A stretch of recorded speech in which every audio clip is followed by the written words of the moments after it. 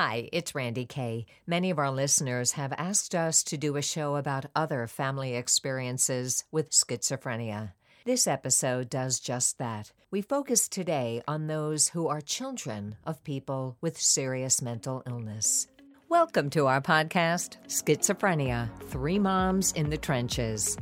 From the place where schizophrenia and real life collide. East Coast, West Coast, Middle America. With Miriam Feldman, Mindy Greiling, and Randy Kay. On tonight's episode of Schizophrenia, Three Moms in the Trenches, we're actually going to shift gears a little bit. And instead of talking from the parental point of view, which is right in the title, that's what we do most of the time, we are going to explore something we've been asked to explore. And we have two amazing guests to talk about the experience of mental illness in your family when you are the child growing up with one of your parents, sometimes more than one of your parents, having a serious mental illness and what that's like, how it's the same, how it's different. And we have two wonderful guests we'll bring on in just a moment. One is Christina Lord, who's a mental health advocate, and she comes from Canada, so we'll get a slightly international flavor. She is the daughter of a dad with schizophrenia and has devoted her life to helping people. And Karen Comba, I hope I'm saying it right, but when she comes on, she can correct me. And she's author of this wonderful book. I told her I'm 2/3 of the way through. It's called The Snipers We Couldn't See, a memoir of growing up with my mother's schizophrenia. So we have a lot to talk about tonight. Hi, Mimi. Hi, Mindy. Nice to see you guys. Hello. It's been a minute since our last episode. And, I'm just happy to say that we have a little bit of follow-up from the last conversation that we had that Mindy's going to share in a moment. And I want to share a couple of comments that have come in. And I love this one on Facebook. We have a Facebook page that you can just search for Schizophrenia, Three Moms Trenches, and it'll come up. And welcome to everybody who's just joined us there. I had a comment from Kristen that says, I have put audiobooks aside and have been listening exclusively to your podcast and sharing episodes with my husband and kiddo. And thank you, each of you, for being so open and vulnerable. You're giving an extraordinary gift to everyone who finds your podcast. And thank you. And she says she commits to paying it forward. So I don't know about you guys. That kind of makes my day. Yeah. And then Vicky chimed in with oh my God, I love you three ladies. So that's always nice. And it's always lovely when someone just finds the podcast, because the later you find it, the more episodes you have to catch up with, but you can start anywhere or just listen to the episodes that really resonate with you. And they asked if we would consider talking about friends we had before our sons were diagnosed. And Vicky wants to know if those same people have stuck with us through thick and thin. I don't think that's been her experience. And rather than just do a quick update that we sometimes do, I thought we might start by answering a listener question. So I've known about this question, and you guys I see you have your thinking caps on. So I'll just, kick in and say that some have stuck and some have not.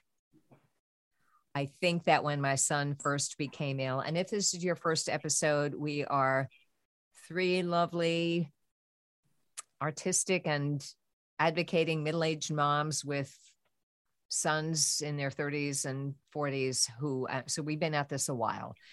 If you're just starting this, you may want to know what your future looks like, and we can't tell you. As far as my friends, when my son first became ill, there was confusion, and then there was some empathy and sympathy and attempts to help us. And then, as often happens, because serious mental illness is sort of never ending, there's no timetable for recovery. I lost a few friends. I also learned with some of the friends I have that to be selective about whom I shared what was going on with, just because they were tired of hearing it. And so I kind of saved my support for our situation to share with people who were going through it too. That seemed to help me. But I also do have friends who said, whatever you need, whatever your son needs, I'm here for you. So the true friends stuck by me. The other friends, maybe some did, some didn't. It's not a very definite answer, but that's pretty much. I still do have friends from them, especially the people who knew my son, whom I call Ben for publicity purposes, when he was a young, bright, sweet, promising, popular kid. And they still love him, and they still stand by the family. So they have created some boundaries for themselves, but the good friends have stayed with me is the short answer. Who wants to? I'll go. I would say I definitely have not lost any friends because of it.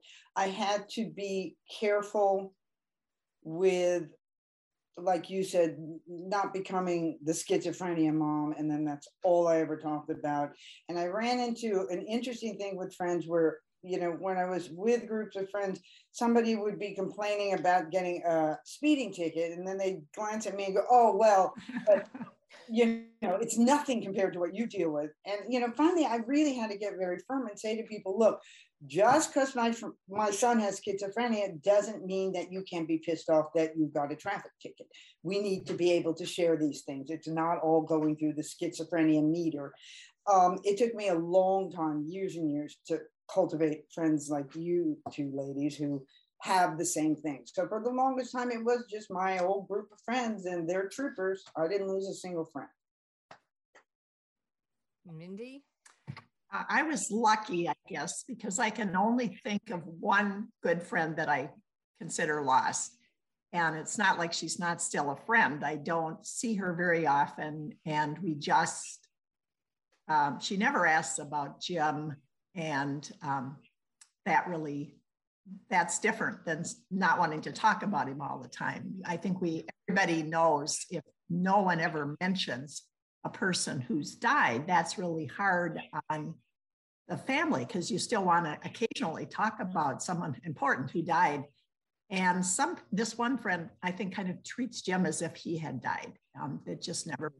And so we get together maybe once a year and talk about everything else. And I just learned to forget about talking about Jim. But when he was first sick, I bent her ear and did wear her out probably just 2 or 3 times with a whole long afternoon, because she seemed so interested. So I think I maybe did it to myself. But the friends I have now that I've made friends with, I've more than replaced her with so many friends. I'm in 2 groups of incredible women, each 5 counting me, where we get together once a month. It's just like Randy and Mimi, people that you connect with immediately. We laugh, we cry occasionally, but mostly we laugh and hoist our glasses and just have a really good time. But we also take time to share how each of our, in all cases, it's sons, there are women too, but we all have sons, and share how that is going. But the friends I had, I was in the legislature at the time. The sort of person who's in the legislature tends to be problem solving oriented. So they were me all the way with what I wanted to do. Whatever you want, you got a blank check. So I was able to do some things in the legislature that other legislators are struggling with still, just because I had so much currency with everyone there, including Democrat, but including Republicans. So I think. Imagine that. Yeah, I know. Imagine that. They had experience too. It's an equal opportunity illness. True that. There's some of each. Thank you so much. So I will say, if you're out there and you're just beginning this journey, one thing that helped me, and again, as parents, as we'll discover when we bring our guests on in just about 60 seconds, we generally got to know our loved ones before the illness. And then there was a turning point for after the illness. If you are raised by someone with a serious mental illness, then you may never know. You only know the ups and downs, but there is no before and after. There's just your life. And so one thing I found as a parent is that when people don't know what happened and they're sharing how successful their lawyer, doctor, business owner children are, and they say, ask about Ben. What I learned to say to make everybody comfortable was just like, I don't know if you know this, but he developed a disability. So his life took a little different path. And I just leave it at that. If they want to know more, they will ask me more. But that is a way that I have found to weed out the people who really want to know. And for those who don't, that's enough. That's all they need to know. Good idea. Yeah. So it just was gentler. I will also mention that Dr. Thomas Insel has a book coming out called Healing, and last week's guest, Carrie Morrison, interviewed him on her podcast, which we mentioned, called Heart Forward. And Mindy, what did you want to share that one of our guests wanted? We're going to put it in the show notes. There was a crisis. Oh, are you talking about the information we got from Leslie Carpenter? Yes, from Leslie Carpenter. I didn't realize I was going to do that, but I can. So Leslie Carpenter, who may be a guest, I think, in the future, is somebody who's very active in Iowa. And so she brought this up. It's the National NAMI and the Treatment Advocacy Center are having a conference in, it's April 29th and 30th, where they will talk about the national focus on the implementation of 988 and the crisis response. So people may know that in July, I think it's July 1st, all around the country, every state has to have a plan for 988, which is kind of mushroomed out of the old suicide hotline. And I know my state is working on how to do better with 911, dealing with Black people, Native American people, and people with mental health crises. So how that will interact with 988 and what each state will do, but people are supposed to be learning to dial 988 if it's a mental health emergency, and they can connect with the crisis team. It's going to be different in every state. So I think this is actually really important. Most of us have called the police at times. So how is it going to work? Will we get the police? Will we get the crisis team? Should we still dial 911 if it's the police? We don't know. So it's an incredibly important conference to hear what is or nationally. Okay, so we'll put that in the show notes, and thank you. And that's great. If you're interested in that, I'm sure we'll hear more about that as the weeks progress. So thank you. So now I want to bring on our guests. And by way of introduction, we have Christina Lord, who has a website, christinalord.ca. And she's come on to share her story and be a resource to all of us. If you're watching on YouTube, Christina is going to keep her camera off, but you can unmute. Hi, Christina. And we're also bringing on Karen Kamba. Am I saying your name right? Say it for me. It's Kamba. Yes, it's nice. Yes, it's a nice Canadian name. Oh, combination. Okay. Karen Kamba, who has written this amazing book, just released, correct? It's March 22nd. March 22nd. And it is called The Snipers We Couldn't See, a memoir of growing up with my mother's schizophrenia. Now, welcome, both of you. So nice to see you. Thank you. I will say that as a family-to-family teacher, there is a class at which, toward the end of the experience, where we talk about family groups and common life challenges for spouses, and we will be doing a show on that. We're going to be doing a show on dads. We're going to be doing a show on sibling. We did a sibling show, but it's not always just about the parents. And among the common life challenges for a sibling or adult child might be some of the things that our guests are going to talk about today. So welcome, both of you. The first question we're going to have for you is to just ask each of you as briefly as you can to tell your story, and then we'll have a conversation with the rest of the questions. So Karen, since I can see your face, I'm going to start with you, and I'm going to keep an eye on the clock. And if I interrupt you, I apologize. But so tell us the overall story. It's your mom, right? Yes, absolutely. Who is no longer with us. I know. Yes. Well, first up, I want to thank you all for having me. It's just wonderful to have a chance to get the voice out there for the silent child. And what I mean by that, I grew up, my mom started to have the unfortunate attack of schizophrenia, mental illness disease, when I was 4. So I went through the whole raising. My mother raised me, went through the whole thing. It was after she passed that it haunted me that there wasn't some place or someone to talk to.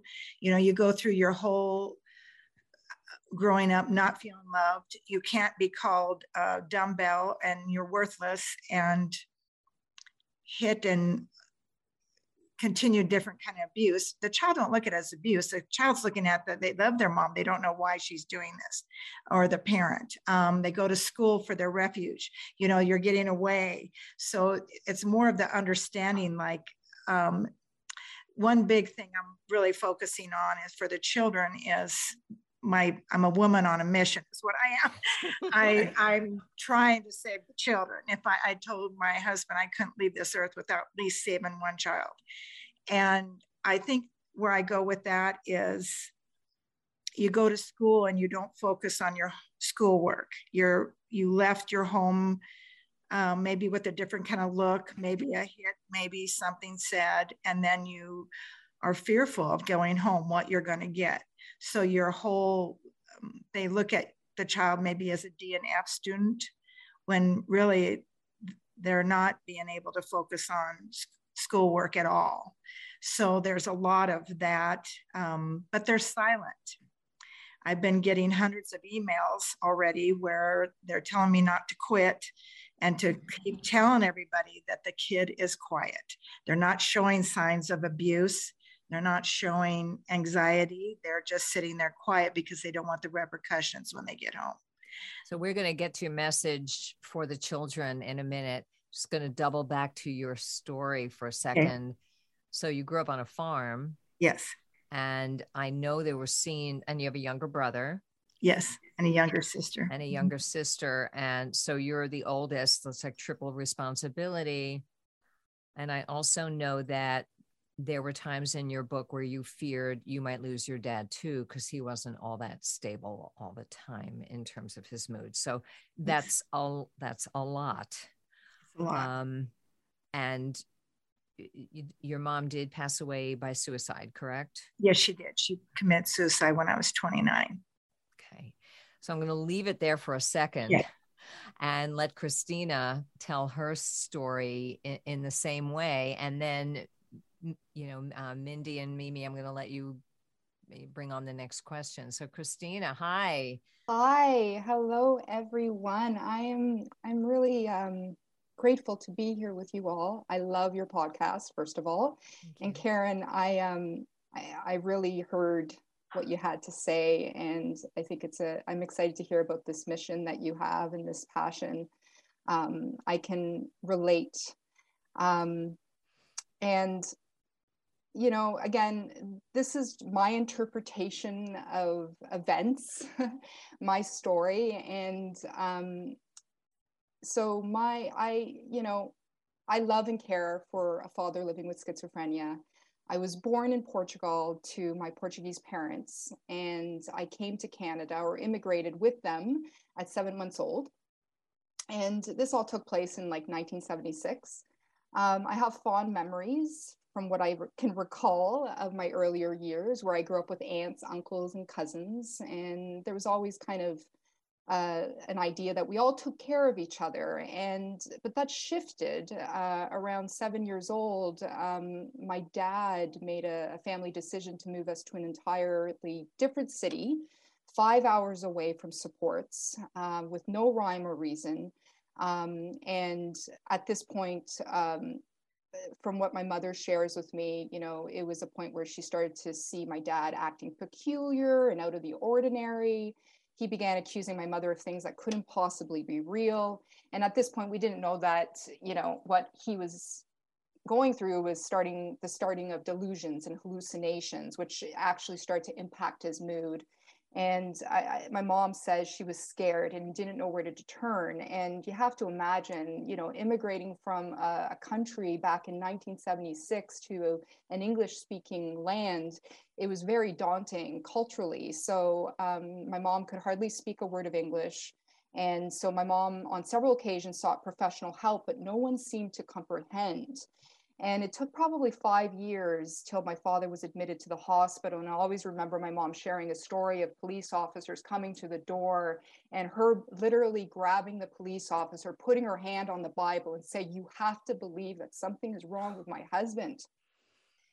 And that was life-changing, like hearing my mom share these bits with me. And you were how old? I mean, do you remember this happening, or? this is my mom. And my mom, I'm very curious. I'm a curious person. And as you're going to discover in this podcast, I kind of want to get to the truth of things. And so I was probably, like I said, around 5 or 6 when this was happening. And then when we moved to the other city, I was 7. And then I have a little brother who was born in 1984. And so around that period, I was around 8. And it was a life-changing event for my mom, because of what she shared with me is like, she gave birth to my brother at the same hospital my father was institutionalized, which was like a couple of floors below. And then from there, my brother was my first friend. And I resonated kind of, with what Karen had to say, because, my mother did her best and she had to leave. She had to leave me at 8 years old with my brother, who was a baby. And when it's not legal to leave an 8-year-old taking care of a baby while your mother works the night shift. And when I was 8 years old, she would leave me with warnings to not answer or open the door. And she would leave me with the following: "You are a big girl now." And fast forward to 2000, I was 23, my brother was 16. He came to see me at Toronto, which is a big city here in Ontario, for a concert. And that was the same weekend in 2000 that my father wrote a letter to my mother informing her of his decision to leave her on that day.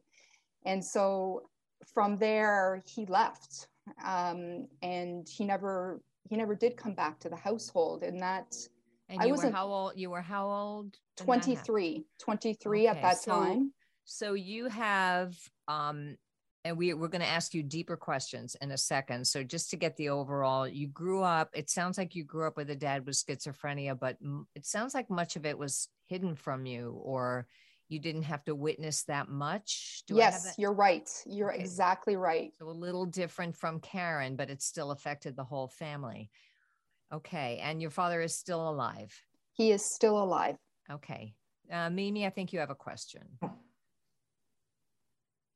Yes, I do. I have 1,000 questions. It's really stunning to sit and consider this from where I sit, where we sit, because so much of our understanding and our mode of dealing with serious mental illness is about the fact that it's our responsibility. And as women especially, the buck stops with mom in general in the world. And when you're dealing with a sick kid, especially mental illness, it lands in your lap. And it's something that you accept because you brought him here. I mean, that's what I've always said. Is, I brought him to this world, to this life, and it's my job to herald him through it to whatever degree is needed. And this just sort of flips the script in such a way, because all that responsibility that I feel for him is the responsibility that your parents should have had for you and you didn't get. And so I almost don't know where to start, except that I will ask the other parent, did the other parent pick up the slack? Did the other parent explain anything to you? What was the role of your other parent? So I guess we'll do Karen first, and then Christina is probably easiest that way. Yeah, thank you. I can tell you, Mimi, where that went. My father knew what was going on. In fact, when my mom first went in for electric shock treatments when I was 5, took me to the hospital to see her. My biggest grief, I think, is that not explanation. Nobody talked to me about what mother had, but I knew she had it and she was directing it at me. Where the title comes, The Snipers We Couldn't See, was, she would she would say people were shooting at our house. So she would grab me and say, you know, you get to that side of the house and you take care of your brother and sister. You have to play on the other side of the house. They're shooting. I would stand there staring at the outside of the house, looking for the holes where people were shooting, because you believe that parent. And you're 4 and 5 years old. So you're believing this. This is your mother. What she says is what moms say, you know, but no one says to you that your mom's sick. They say your mom has to go away. Your mom has to go institution. But my mom really came after me. I was one of the main targets. So I definitely knew something was going to, I was scared to death sometimes. I just wanted her to love me. I wanted the hugs. There was no hugs and there wasn't no I love yous. So. Were you protected by your father though? Yeah, yes. You know, he was, I have to say, it was a rock. It was back in 1960s, you know, when this was going on. So he had incredible bills to pay. We had a huge farm and workaholic, trying to pay the bills. Insurance didn't cover mental illness. I didn't know that at the time. But so he was like working nonstop. He'd come in the house, have to deal. A lot of times mom would beat me and say the things to me when he wasn't in the house. Not always was it in front of him. And I found myself kind of looking at him like, are you going to save me or say something, you know, and he never did. So it became my war against the fear and not saying anything, because I was scared if I moved wrong, I was going to get it. Yeah. And it was crazy talk, you know what I mean? Nothing made sense, but it made sense to me because mom said it did. Yeah, so, wow. You know. Christina, how about you? I feel that my mom did her very best. I think she was protecting me. I never really heard anybody like that I can remember that said, this is what is happening with your father. I always just knew my mother was always working, trying to support the family. She was carrying two roles. She was the masculine and the feminine. She was the, father and mother. And I believe she did her very best for me, but I was left alone a lot. And I was left with my dad at times. And I adore my dad. I would spend tons of times with him. I never saw anything wrong with him. He was always really kind to me. And even when he'd go off in the distance, like you could tell when he'd kind of go off in his own train of thought, or when he'd stay up really late and I'd come down to find him looking at glasses of water that were filled with sugar and just the most oddities that I couldn't understand, but I accepted them. You know, it never interfered with me, but I could only imagine how much it interfered with my mom and how much she held back from, she wanted to protect me and then protecting my brother.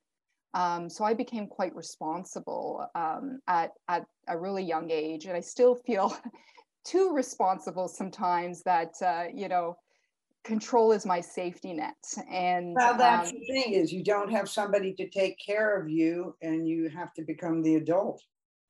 Yes. Yeah. I have a question that both of you talked about being quiet and the quiet child, and you didn't tell other people. And I have to say too, my grandmother had schizophrenia, but I had my parents in between. So my mother was the target, who was the daughter-in-law, and my father got along with her pretty good. But all the things she was doing, she was a very loving grandmother to her granddaughters.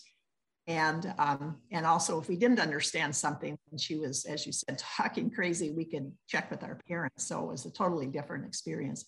But when you went to school, or when you went to other relatives, or when you played at other people's houses, it sounds like you didn't share anything there. I was told by my parents, don't talk about grandma. It's nobody's business. Don't talk about when she's at the state hospital and so forth. Did you ever try to talk to anybody when you were so young and were rebuffed, or did you just we were too terrified to do it. And then the second part of my question was when you wrote your book, Karen and Christina, as you got to be older, was that when you finally had the release of being able to share? So a two-part question. First, you were quiet. Did you share with anybody? Were you allowed? Did you give yourself permission? And then when you were able to finally talk about these things and share, what kind of release was that for you, especially if you had been quiet all along? Question for the child and a question for the adult, right? Right. All right, Right. Karen, we'll start with you. Okay. Well, for the child, I will tell you, no, I did not. Mindy, I didn't tell anyone. I was more engulfed in looking at their home, seeing how their rooms looked, if it was the same as mine, if their house was like mine. I just yearned for them. You know, they have no idea. They didn't know how important it was for me to go visit them. It was just like it was like I got to just breathe and I got to live, and I just took deep breaths. My mother, on a whim, you know, I would turn on me and I'd go up and hide underneath my bed, and I'd hear that broom coming, and she would just stab the broom underneath the bed and, you know, stab. So I never knew what I would do to cause it. So in turn, when I got to visit other children and other homes, I wanted to be quiet because I never knew when that stick was coming, or I didn't know what was going to, I didn't want my mom coming over and doing anything. I was almost like, I don't want my mom over here doing anything like that. I didn't want them to see it. I was more like, I don't want you to see it. And so I was very, very quiet. Now, as an adult, I'm 64 and I just finished the book, and I've been doing it for the last 12 years. It's been inside of me for 30 years, but I just worked very hard the last 12 years to get this thing out. So as relief, I don't know. I can tell you by not having any help, if you will, as a child, it went right into my adulthood. I've lived my whole life with it. It's made me question everything I've done. I've quietly asked myself if I was where I belonged in this society. Now that I've finished the book, it has given me the power. Just don't want to not help another child. That made me realize that I've got to do it. I've just got to do it. Has it relieved me? I'm not sure that will ever happen, because I don't think that's totally going to go away from me. Thank you. Yeah, no matter how much the adult heals the adult in us, there's always the child in us that wishes something had been different. Right. Christina, how about you? Same question. You know, first words that come to mind are, this is an adult matter.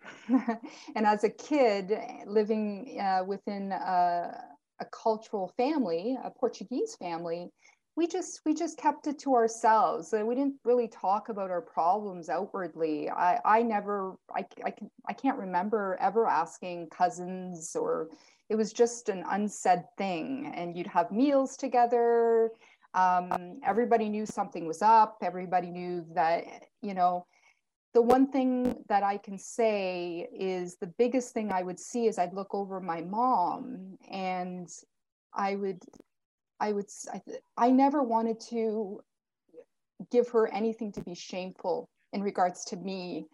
And so I didn't want to give her any more responsibility, and I wanted to make her proud because of everything that she was given. So I think there came a point in my childhood that came really clear from seeing adults dealing with adults, or adults dealing with my mom. And this is something I'll say in Portuguese, but my mom says it all the time, and I'll translate it in English. She'll be like, pena é para as galinhas. And that means pena is feathers and pity in Portuguese. So when you translate that in English, it's pity is for chickens, and we're not chickens. And so I love it. You know, and so that strength that my mom, she's given me just a different outlook.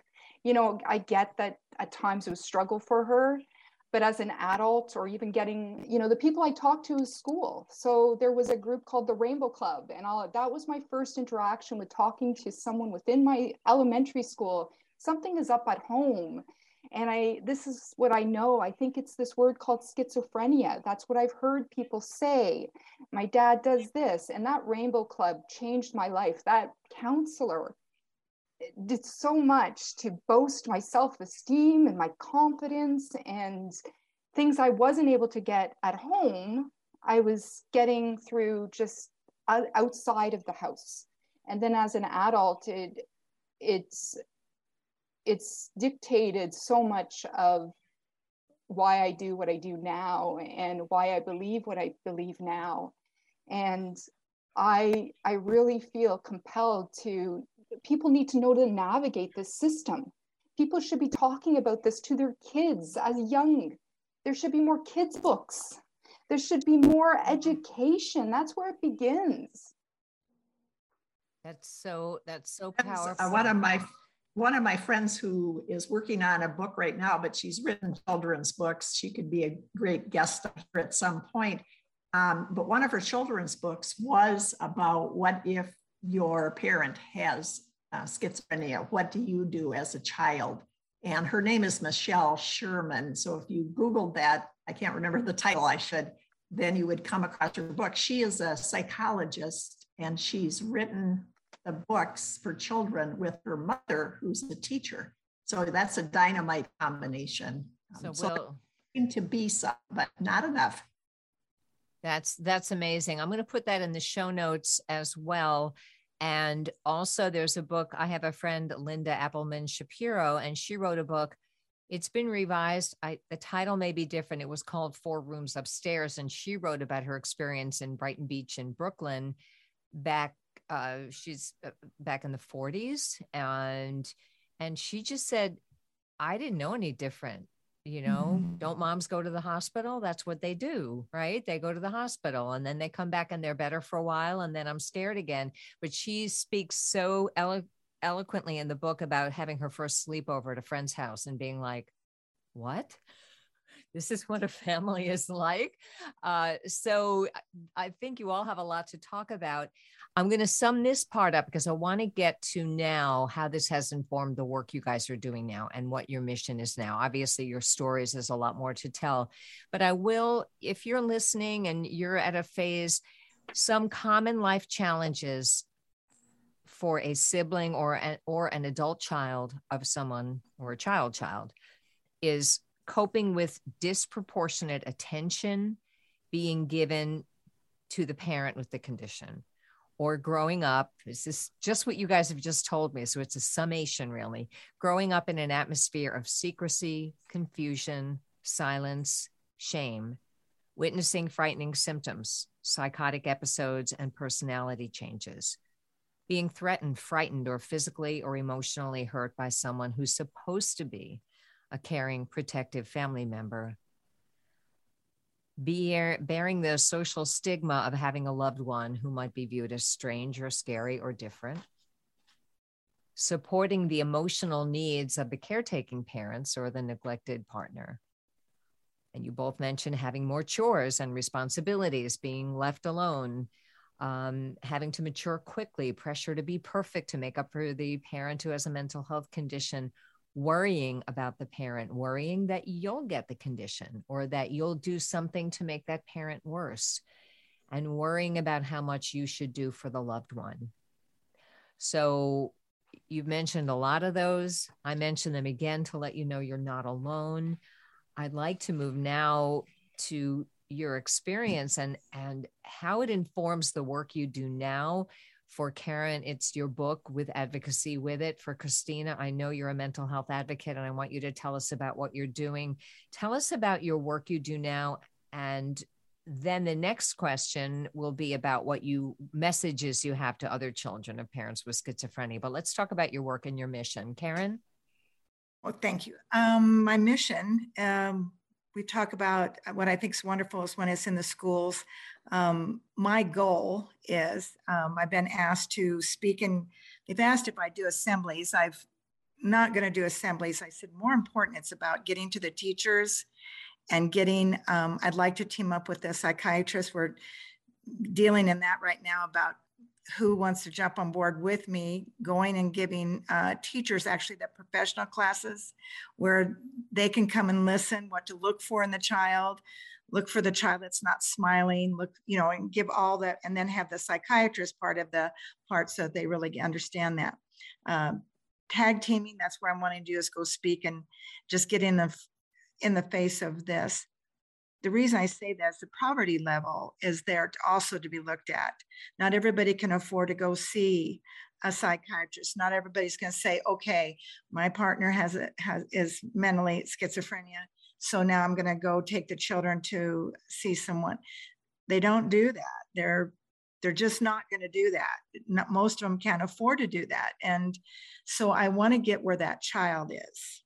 And the way I'll do that is probably through the teachers and psychiatrists and that. So I've just started opening up my invite for speaking and getting out there. I'm not going to stop. This is my last journey, and this is my journey that I'm going to do, which brings joy to me. So that's kind of where I'm headed to, what I want to do. And my goal is speaking in front of. I also have been asked to come to colleges and speak to the people that are learning to be psychiatrists and speak to them about the part of the child that's not ill. Look a little bit beyond that. My biggest thing that I live by is when you diagnose the parent or the guardian with schizophrenia, the next question that should come out of the psychiatrist's mouth is their children at home? And then we go. And then we start working, because that child's not going to be able to get out of there. They're trapped. They don't want to really get out of there. They love their parents. So we've got to implement some awareness, and I'm hoping that I know it's going to take a big village, and here starts the village. You start saying it out loud, and we have to start making villages and communities, and not wait for me either. Just start making a change in the life of. And also one more thing that I really wanted to stress is making it easier for that other parent or that other guardian to say, my partner has schizophrenia, and be able to go to the school and say this, and not feel like they have to be quiet. And maybe have some classes. If there was in high school, I'd like to see some mental classes in there so the children learn that this is what their home is, learn about what their parent has, so that it doesn't hamper their adulthood. That's amazing. So Christina, how about you? I know you have a whole website, christinalord.ca, and you have devoted yourself to helping people as well. So tell us about your work. Yes, thank you. The biggest thing is I share my experiences with schizophrenia from the place of a daughter. I share my experiences with the mental health system in regards to what it's really like to navigate as a family member. And in sharing these experiences, my hope is we can begin to kind of shift the mindset and stigmas associated with mental illness. But it really, again, I think for me, this journey just began, this journey's been lifetime, but the work itself and the courage to actually come out and share my story has only been in the last 8 years. And in 2018, with a friend and a colleague of mine, we brought an event here to our city called Elevate. And it was an amazing event where we brought Margaret Trudeau. I'm not sure if you're familiar with the name. Oh, yes. Yeah, we are. She came to talk about her bipolar diagnosis. But she was the draw, but what came out of that event was what I wanted to happen was I wanted individuals from the community to share 5 minutes of their stories, and I called them impact statements. So in 2018, we did it. We brought in many people sharing their impact statements, and we then brought in experts within our community that could talk about the physical, the emotional, the mental, the spiritual, the social, all of those components that govern our lives, and be able to actually pull from these experts this panel of discussion. And people all of a sudden walked out of that event feeling, number one, seen, heard, and understood maybe potentially the level of supports that they could get, and an awareness.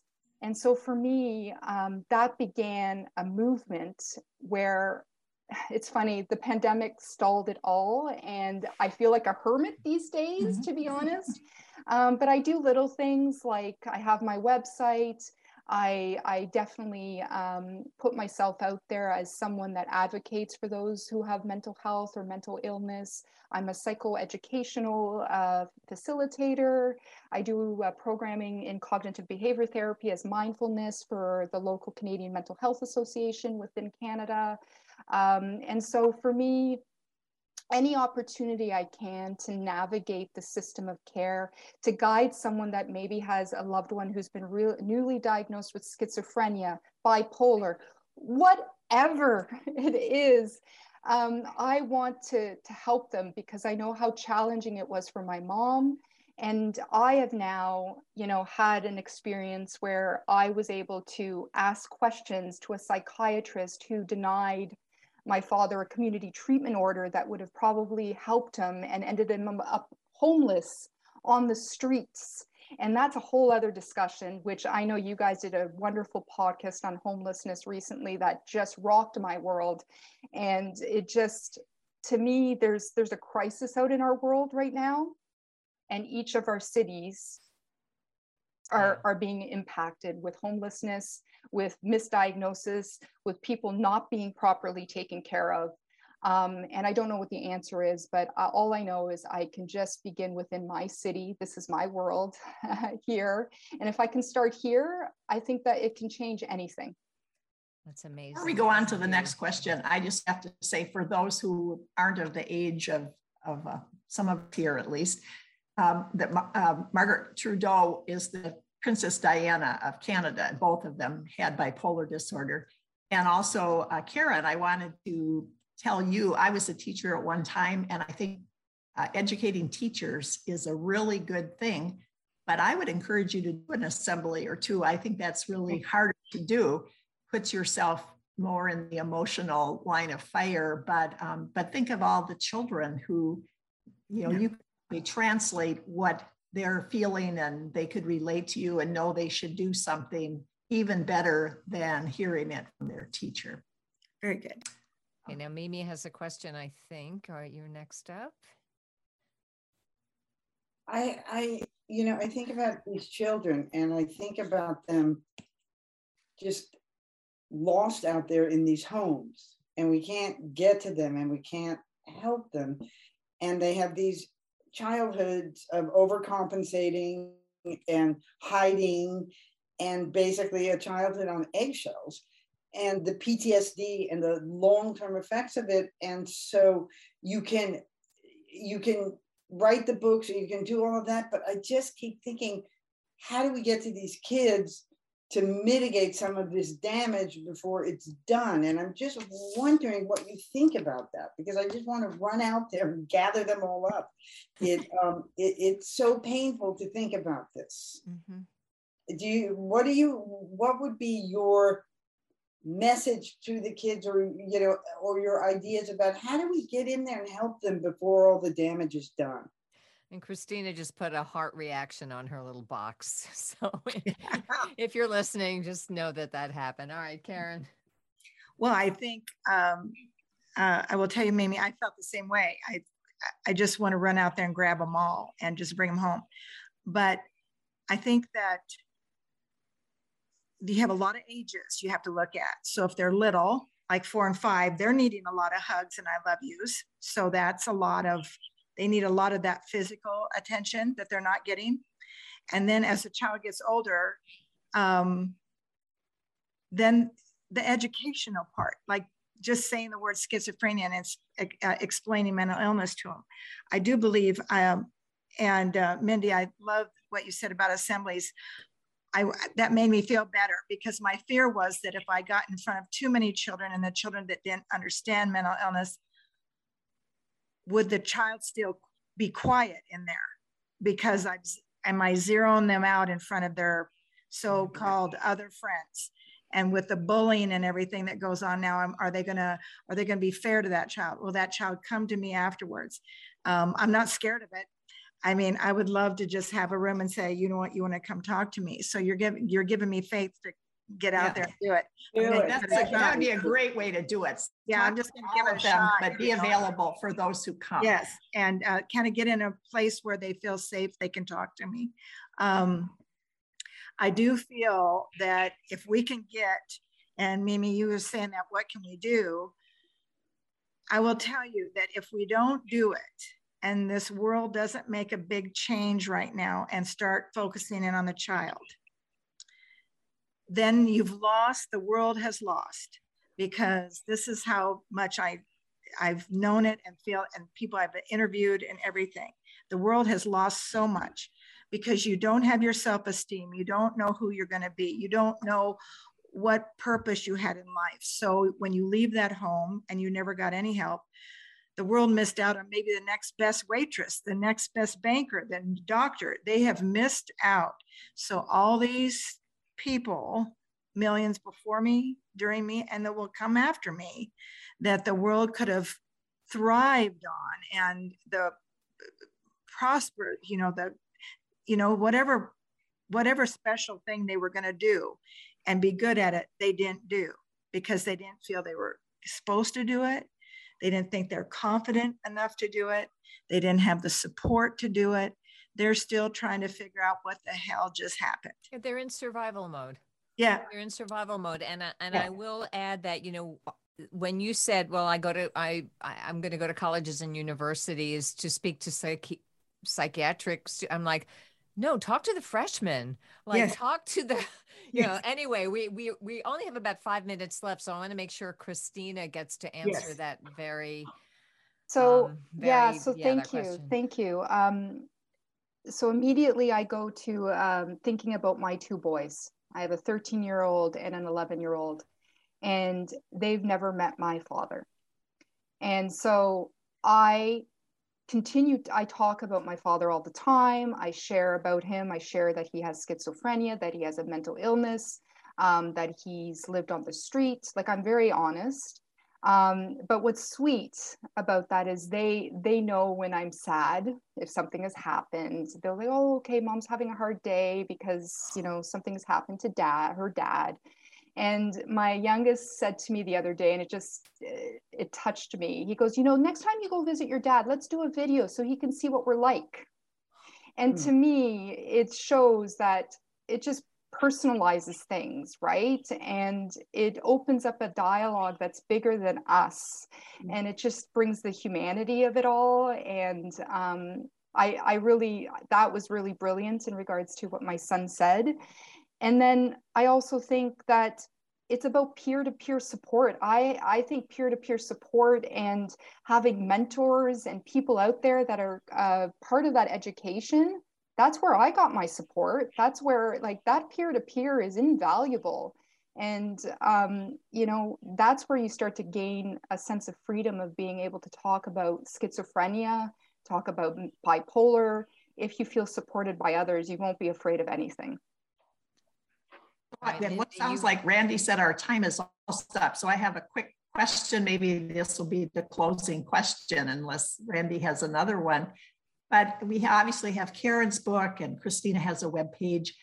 Is there any one or two other resources that either of you or both of you individually want to share with our viewers, listeners, that might help people that are in your shoes as children and adults? I'll go first, if that's okay. Yes. The Institute for Advancements in Mental Health is a Canadian institute, and it's called IAM. And they support people with mental illness. They have they're all about innovative solutions. And so I usually recommend that to a lot of individuals who are dealing with a family member with schizophrenia. So the other one is the Canadian Alliance on Mental Illness and Mental Health. And to be honest, I love NAMI. I follow them online. I think they have such a great program. And so, of those three, that's kind of what I would recommend. Is the Canadian Alliance kind of like NAMI, but in Canada? I think there's the Canadian Mental Health Association, which is different, but it's similar to NAMI. Yes. Okay, thank you. Karen. I'll go NAMI as well, but and that's what's it's so fun because they're wanting me to share now on family experiences and maybe get on some speaking engagements here in Denver. And New Jersey's looking at having me come speak with them. And so, but one that I have here is the children, COPMI, which is Children of Parents with Mental Illness. That's a really good resource. On my website, there's a resource page. If people want to check that out, it would be for anybody, regardless of what. They could just go there. If they don't even have to get the book, they just go there and get on the website and go to the resource page. And they should get the book too, though. They should get the book. I'll push that. So is the website The Snipers We Couldn't See, or is it your name? Or no, it's www.karenkamba.com. And so it's just my name.com. And I have a beautiful resource page, and it would be very helpful for anyone with schizophrenia in the family. Can I end with a quote? Yes, that would be wonderful. It's an unknown quote, but it was to Randy. You had asked a question about happiness, and I was all ready with this one. So great, because that was our last little, how do you find happier places for your mind? Because I just wrote a book, Happier Made Simple, and we talk about our story in there, but that's not a plug for my book. But I would love if you would end with a quote, and then maybe, Karen, you tell us where you find joy as well. Thank you. Happiness is not the absence of problems, but the ability to deal with them. Imagine all the wondrous things your mind might embrace if it weren't wrapped so tightly around your struggles. Always look at what you have instead of what you have lost, because it's not what the world takes away from you that counts. It's what you do with what you have left. Oh my God, I'm speechless with that one. It's beautiful. Absolutely beautiful. Well, I'll just leave it on this. Life is a gift. Every day I wake up smiling, laughing. I just find joy in my day. And I always, on the back of my book, I always say, I find my happy pond every day. I wake up to find that. Because I know I had a brain aneurysm last fall. They found it. I had surgery and I wasn't supposed to be here, and I'm here. So life is good. And so you just have to keep pushing. You just go. Life is just everything. Wow. And I'm very humbled.